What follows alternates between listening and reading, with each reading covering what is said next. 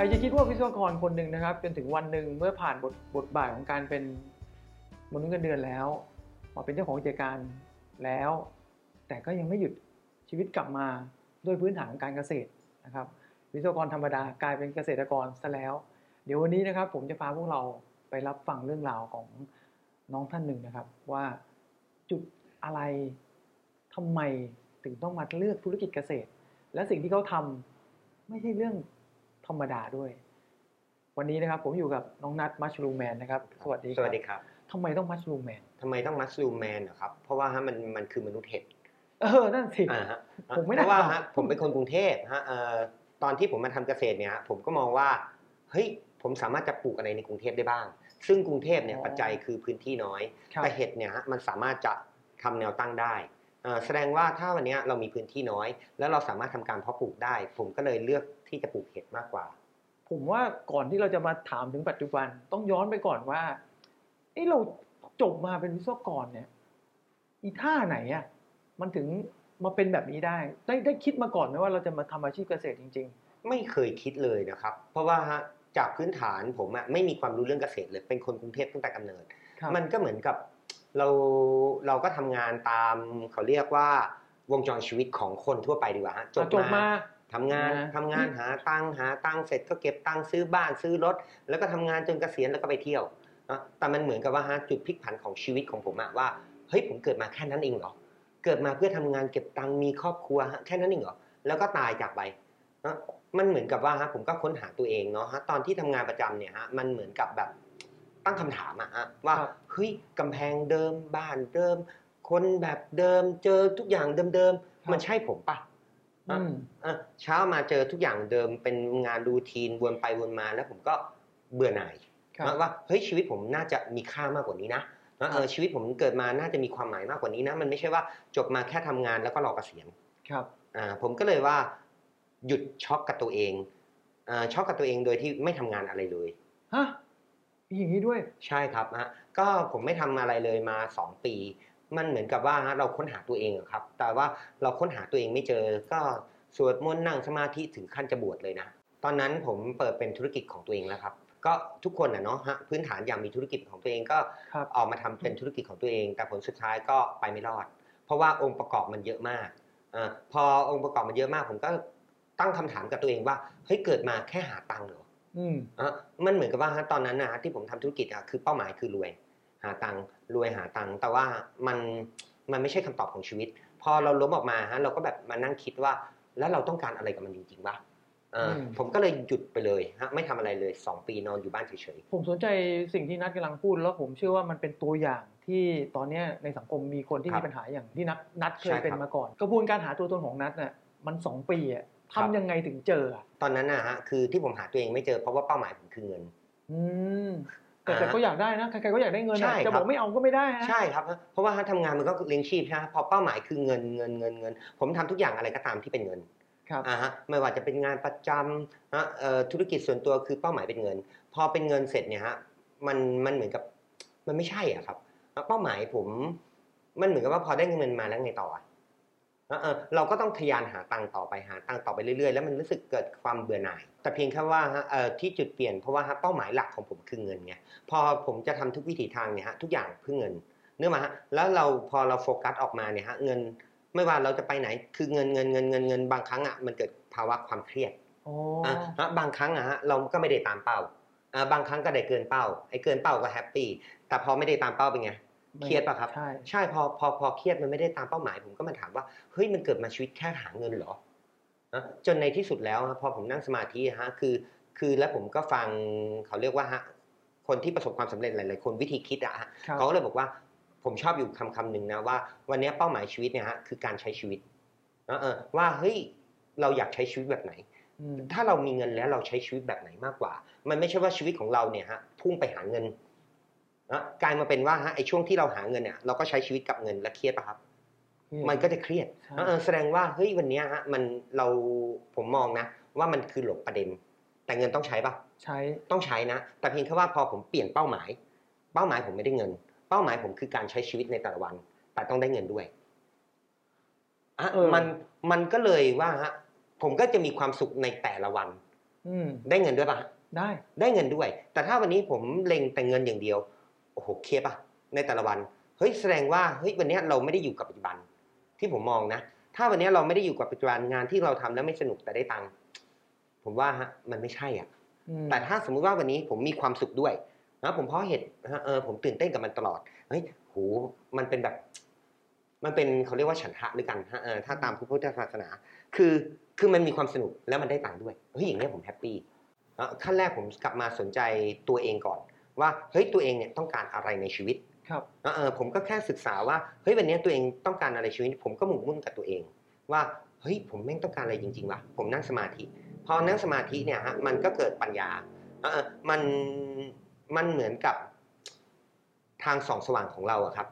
มันจะเขาเรียกว่ารู้ได้ตัวเองว่าเฮ้ยเราชอบอะไรนะเราทำอะไรกับมันนะ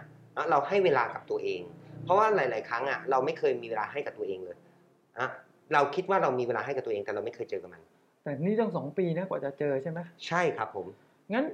ถ้าเราอยากให้ทุกคนลองคิดตามนะครับว่าอย่าไปกังวล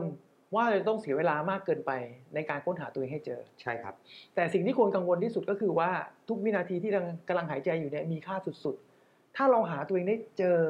เร็วเท่าไหร่ชีวิตที่เหลืออยู่มันจะมีความหมายมากยิ่งขึ้นใช่ครับก่อนจะเป็นเห็ดผมว่ามันก่อนที่จะคิดเรื่องจะทำปลูกเห็ดเนี่ยมันต้องมีเรื่องอื่นก่อนแน่เพราะเราแตกฉานแล้วว่าเราต้องหาความหมายในชีวิตพอเราเจอปุ๊บเส้นทางที่ได้ลองตอนแรกผมเชื่อว่าไม่ใช่เห็ดแน่ๆใช่ครับทำอะไรมาก่อนจากทำงานโรงงานเป็นวิศวกรโรงงานเป็นผู้จัดการโรงงานอัพมาตัวเองเป็นเซลล์ทั้งการตลาดทั้งขายประกันนู่นนี่นั่นทำมาหมดแล้วใช่ครับผมเอาหมดเลยแต่ในที่สุดแล้วก็คือเป้าหมายมันเป็นเงินนะครับมันเบื่อฮะผมต้องการพอมาค้นพบว่าผมทำอะไรซ้ำๆเดิมๆไม่ได้ผมทำงานวนๆเดิมๆไม่ได้ฮะปุ๊บแล้วพอทำงานวนๆซ้ำๆเดิมๆเนี่ยผมเกิดการเบื่อผมก็ว่าเฮ้ยผมไม่สบายหรือเปล่าผมแปลกกว่าคนอื่นหรือเปล่าที่บ้านก็บอกว่าจับจดทำอะไรก็แบบไม่นานเพราะว่ามันเกิดภาวะเบื่อฮะผมก็ค้นหาว่าทำไมผมถึงเบื่อจริงๆแล้วชีวิตผมต้องการคือความตื่นเต้นความตื่นเต้นตลอดเวลาที่เข้ามาคือผมต้องการอะไรสิ่งใหม่ๆแม้กระทั่งว่าพอผมกลับมาเพาะเห็ดผมก็ต้องทำในสิ่งใหม่ที่คนอื่นไม่เคยทำนี่กำลังจะบอกไงเห็ดมันไม่น่าเบื่อว่าอยู่กับเห็ดทุกวันแล้วเป็นคนบอกชอบตื่นเต้นมันแสดงว่าการปลูกเห็ดสไตล์มัชรูมแมนมันต้องมีอะไรที่ล้ำตลอดเวลาใช่ปะใช่ครับผมฮะคือมัชรูมแมนเนี่ยฮะที่ผมไม่ได้ชอบแค่เห็ดนะแต่ผมชอบก็คือว่าการเพาะปลูกที่ไม่เหมือนใครถ้าคนอื่นเขาทำแล้วผมจะไม่ทำในวิธีการเพาะปลูกเนี่ยฮะของผมเนี่ยเป็นเห็ดที่ไม่มีการให้น้ำเลยแล้วก็การบังคับแสงการอะไรโอ้โหหลายอย่างมากในการเพาะปลูกของผมแต่เราไม่ได้เป็นคนชอบเกษตรมาก่อนอ่ะไม่ครับแต่จริงๆแล้วผมมองเกษตรเป็นแค่เครื่องมือแล้วเราใช้เครื่องมือนี้ให้เกิดอาชีพได้ยังไงให้เกิดอาชีพได้ยังไงอย่างแรกก่อนฮะว่าวันนี้มันใช่ตัวตนผมเปล่าครับถ้าสมมุติว่าวันนี้ตัวตนของผมคือต้องการความตื่นเต้นต้องการอะไรใหม่ๆปุ๊บเกษตรเนี่ยฮะมันทำให้ผมตื่นเต้นเพราะผมได้เรียนรู้อะไรสิ่งใหม่ๆจากเกษตรเยอะมากผมเรียนรู้เกี่ยวกับเรื่องชีวะก็คือธรรมชาติชีววิทยานะครับใช่ครับคือธรรมชาติเนี้ยมันมีอะไรที่เราไม่รู้จักกับมันเยอะมากทำให้ผมได้ศึกษาเรื่องเกี่ยวกับไฮโดรเจนซึ่งผมเอาของงานวิศวะเข้ามาช่วยนะครับเรื่องเกี่ยวกับไฮโดรเจนซึ่งในวงการเกษตรเนี่ยอาจจะพูดถึง NPK พูดถึงทุกสิ่งทุกอย่างแต่เขาไม่พูดถึงเรื่องไฮโดรเจนปุ๋ยนะครับ NPK ใช่ครับปุ๊บอากาศไม่พูดถึงซึ่งของผมเนี่ยก็ศึกษาเกี่ยวกับเรื่องนี้เลยผมเอาเครื่องมือไปวัดค่าจากต่างๆในป่าปุ๊บที่เก็บข้อมูลมาในสภาวะการเพาะปลูกและผมก็ตั้งใจก็คือจะโคลนนิ่งอากาศเอาง่ายๆคือจำลองสภาพการปลูกที่แท้จริงแต่มาอยู่ในบริบทที่เราควบคุมได้นั่นเองถ้าเราดูฟังของเรื่องนัดมาแล้วจะเห็นเลยว่า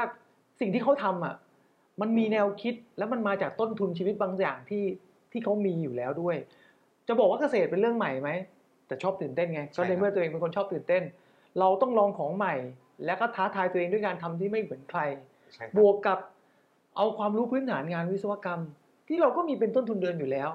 มาใส่มันเข้าไปมันก็เลยเป็นวัตถุดิบที่กลายเป็นมัชรูมแมนใช่ไหมครับแล้วเห็ดของเราเนี่ยมันมีความพิเศษยังไงครับเมื่อเปรียบเทียบกับเห็ดท้องตลาดที่ผมไปซื้อกินได้เหมือนกันเนี่ยครับ อย่างแรกก่อนฮะคือวันนี้ฮะด้วยความอร่อยนะเพราะว่าเห็ดเนี่ยปลูกยังไงก็ต้องอร่อยนะถ้าไม่อร่อยเนี่ยฮะแสดงว่าผิดละนะความอร่อยของเห็ดของผมเนี่ยคือการไม่ให้น้ำนะพอเราไม่ให้น้ำเห็ดเลยเนี่ยฮะเห็ดเนี่ยดอกใหญ่แต่ความชื้นต่ำพอความชื้นต่ำเนี่ยสมมุติว่าเราเอาไปทำต้มยำด้วยกันครับความชื้นต่ำเนี่ยพอโยนไปในน้ำต้มยำมันดูดตอนแรกผมก็นึกว่าเป็นเทคนิคการทำอาหารเขาแต่จริงๆแล้วมันเกิดจากวัตถุดิบใช่ครับแต่ถ้าสมมติว่าพอเห็ดเนี่ยฮะให้น้ำใบปุ๊บน้ำหนักก็ได้แต่พอโยนลงไปมันคายน้ำเห็ดมันก็เลยจืดใช่มันไม่อร่อยไงใช่ครับแล้วก็พอไม่ให้น้ำเนี่ยเก็บได้ยาวระยะเวลาในการเก็บโอ้โหประมาณสักอาทิตย์หนึ่งเลยครับอยู่ได้แต่ถ้าสมมติว่าพอให้น้ำแล้วเห็ดทั่วไปส่วนใหญ่ได้กี่วันวันสองวันก็เน่าละใช่อันนี้เราก็เลยว่าเราต้องการคือให้ผู้บริโภคได้ทานของอร่อยและดีและปลอดภัยนะวิธีการเพาะเห็ดของเราเนี่ยก็คือผมก็ศึกษาจากต่างประเทศเนาะว่าเขาฆ่าเชื้อกันยังไงทุกสิ่งทุกอย่างแต่วันนี้ด้วยความแปลกใหม่ของผมผมเป็นคนที่ชอบเดินป่าอยู่แล้วผมก็ตั้งคำถามมันเหมือนกับว่าป่าเนี่ยไม่เคยมีใครให้ปุ๋ยไม่เคยมีใครให้ยาฆ่าหญ้ายาฆ่าแมลงสารเคมีใดๆแต่ทำไมต้นไม้มันเติบโตและดีด้วยเชื้อราใช่ครับแล้วทำให้ผมมานั่งค้นพบคำว่าฮิวมัสว่าซากพืชซากสัตว์ซากพืชคืออะไรซากสัตว์คืออะไรแล้วผมก็จะไปหยิบซากพืชกับซากสัตว์ตรงนั้นออกมาเขาเรียกว่ามันเป็นจุลินทรีย์ในการย่อยสลายครับปุ๊บผมก็เลยใช้จุลินทรีย์ตัวนี้ในการยับยั้งเชื้อเห็ดของผมเนี่ยก็เลยปลูกในสภาวะเขาเรียกว่าระบบนิเวศป่าเพราะเราหยิบมาเราไม่ฆ่าบางทีเนี่ยข้าวก็งอกเพราะเราเพาะบนฟางข้าวก็งอกจะมีสิ่งมีชีวิตจากต่างๆเนี่ยอยู่ข้างในที่เสมือนกับสร้างระบบนิเวศให้กับป่าโอ้โหมันเหมือนกับว่ามันเป็นโลกของการเอาความรู้ด้านเคมีชีวะและวิศวกรรมมาประสานกลายเป็นส่วนผสมที่เราสามารถควบคุมบริบทของธรรมชาติที่เราสร้างเองได้จริงๆแล้วผมไม่ใช้คำว่าควบคุมแต่ผมแค่ศึกษาธรรมชาติแล้วผมเข้าใจอย่างตอนนี้ที่ของผมทำเนี่ยก็คือเห็ดโคนเห็ดโคนป่าตอนนี้ก็ขึ้นแล้วแต่ว่าเรายังขาดบางอย่างที่สภาวะเข้าใจมันอีกนิดนึงตอนนี้ผมก็ขึ้นมาก็พอสมควรแล้วครับแต่ว่าเรายังไม่ได้เปิดออกมาว่าเปิดตัวอย่างเป็นทางการแต่ก็คาดว่าก็เร็วๆนี้มัชรูมแบร์นี่คิดว่าจะมีกี่ประเภทเห็ดเนี่ยที่ความตั้งใจเนี่ยจริงๆแล้ววันนี้มันเป็นอะไรที่ท้าทายเกี่ยวกับเห็ดป่าตอนนี้ผมอยากจะคือเพาะได้เกือบทุกเห็ดงานเกษตรกับงานวิศวะคล้ายกันอย่างหนึ่งคือต้องสังเกตแล้วก็เกิดการตั้งคำถามและการแก้ไขพอของเราสังเกตตั้งคำถามแก้ไขผมทำเสียเยอะมากแต่วันนี้วิธีคิดของผมผมสมมติว่าวันนี้ผมทำ100 ก้อนผมขึ้นก้อนเดียวผมไม่สนใจ99 ก้อนแต่ผมสนใจไอ้ก้อนนั้นแหละต่อให้เสียเป็น1,000 ก้อนแต่ขึ้นก้อนเดียวผมไม่ได้สนใจ999 ก้อนผมสนใจแค่ก้อนเดียวนี่น่าจะได้คำตอบถ้าเกิดเราฟังกันมาทั้งหมดผมว่าแก่นแท้เนี่ยจริงๆสิ่งที่นัทกำลังทำเนี่ยมันสามารถเอาไปประยุกต์ได้กับทุกอาชีพเพราะวีนัทบอกแล้วว่าไม่ว่าเราจะทำอะไรก็แล้วแต่คำว่าไม่รู้มันไม่ได้หมายความว่าเราจะรู้ไม่ได้แต่เราต้องเข้าใจธรรมชาติกับสิ่งที่เรากำลังจะทำก่อนว่าผลกระทบจากธรรมชาติที่ตัวเขาอยู่ก่อนที่เราจะเข้าไปเรียนรู้เนี่ยมันมีผลกระทบอะไรบ้างอาชีพนี้มีผลกระทบอะไรบ้างแล้วถ้าเราจะเอามาใช้อยู่ในอีกบริบทหนึ่งจะทำยังไงให้มันเกิดประสิทธิภาพเหมือนเดิมที่เขาเคยอยู่แต่เราแค่ย้ายมาอยู่ในที่ของเราเท่านั้นเองผมเชื่อว่าแนวคิดแบบนี้น้อยคนที่จะเข้าใจส่วนหนึ่งที่นัทเข้าใจก็เพราะนัทเป็นคนปฏิบัติ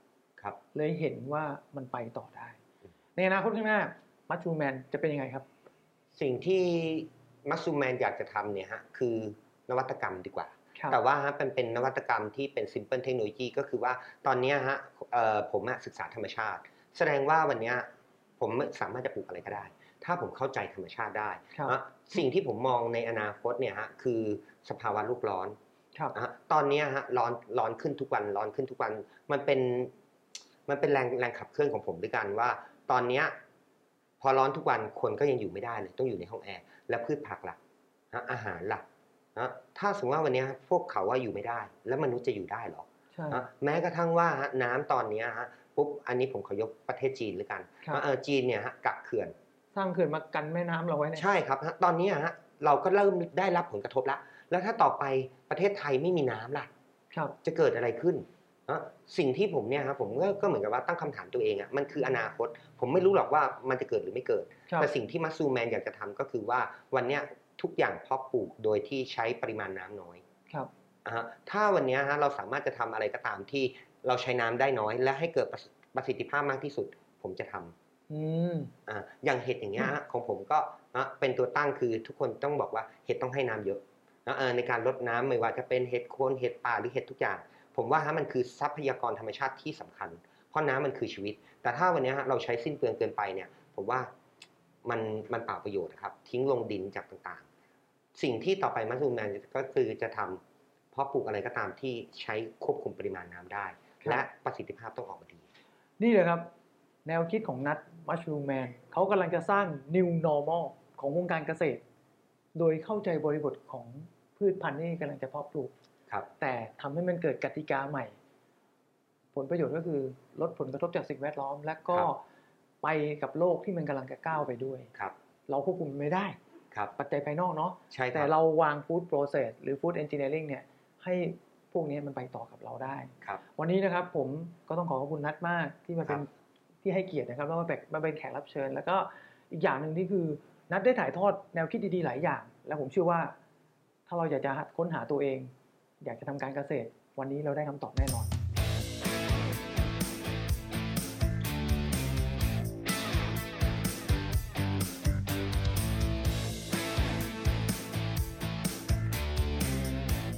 ขอบคุณที่ติดตามฟัง The Practical Channel โดยมนุษย์เงินเดือนพันใหม่กดไลค์กดติดตามและกด Subscribe เรื่องราวดีๆได้ที่ Empower Living ให้คุณอยู่เพื่อทุกความหมายของคุณ EP Thailand